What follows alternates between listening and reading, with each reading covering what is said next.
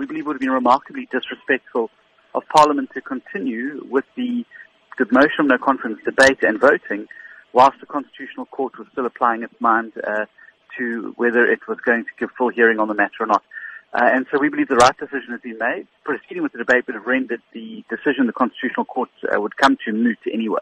Is it known where this particular proceeding stands at the Constitutional Court? Well, we won't know. They've asked for all the affected parties to provide papers, which they're doing, and there's a return date of the 21st of April.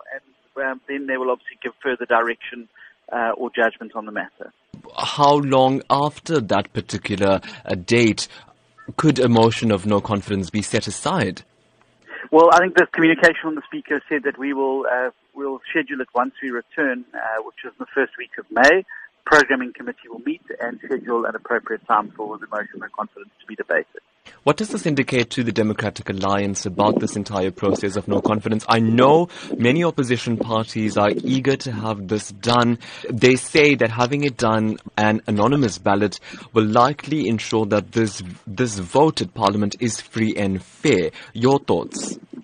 Well, I certainly think that what the secret ballot will do is provide those members of the ANC to consolidate around the idea that President Jacob Zuma must go.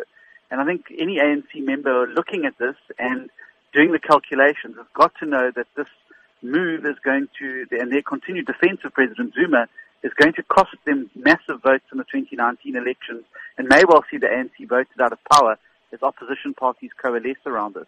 And so I think that there are people in the ANC who don't like President Jacob Zuma, don't like what he's doing to the country and their party, and want to vote against him. And this motion of no confidence, and particularly the secret ballot, gives an opportunity to do so without fear of being victimized. But you've had several votes of no confidence, and the ANC, two-thirds majority, has managed to ensure that President Jacob Zuma stays firmly in his position. What's the difference here?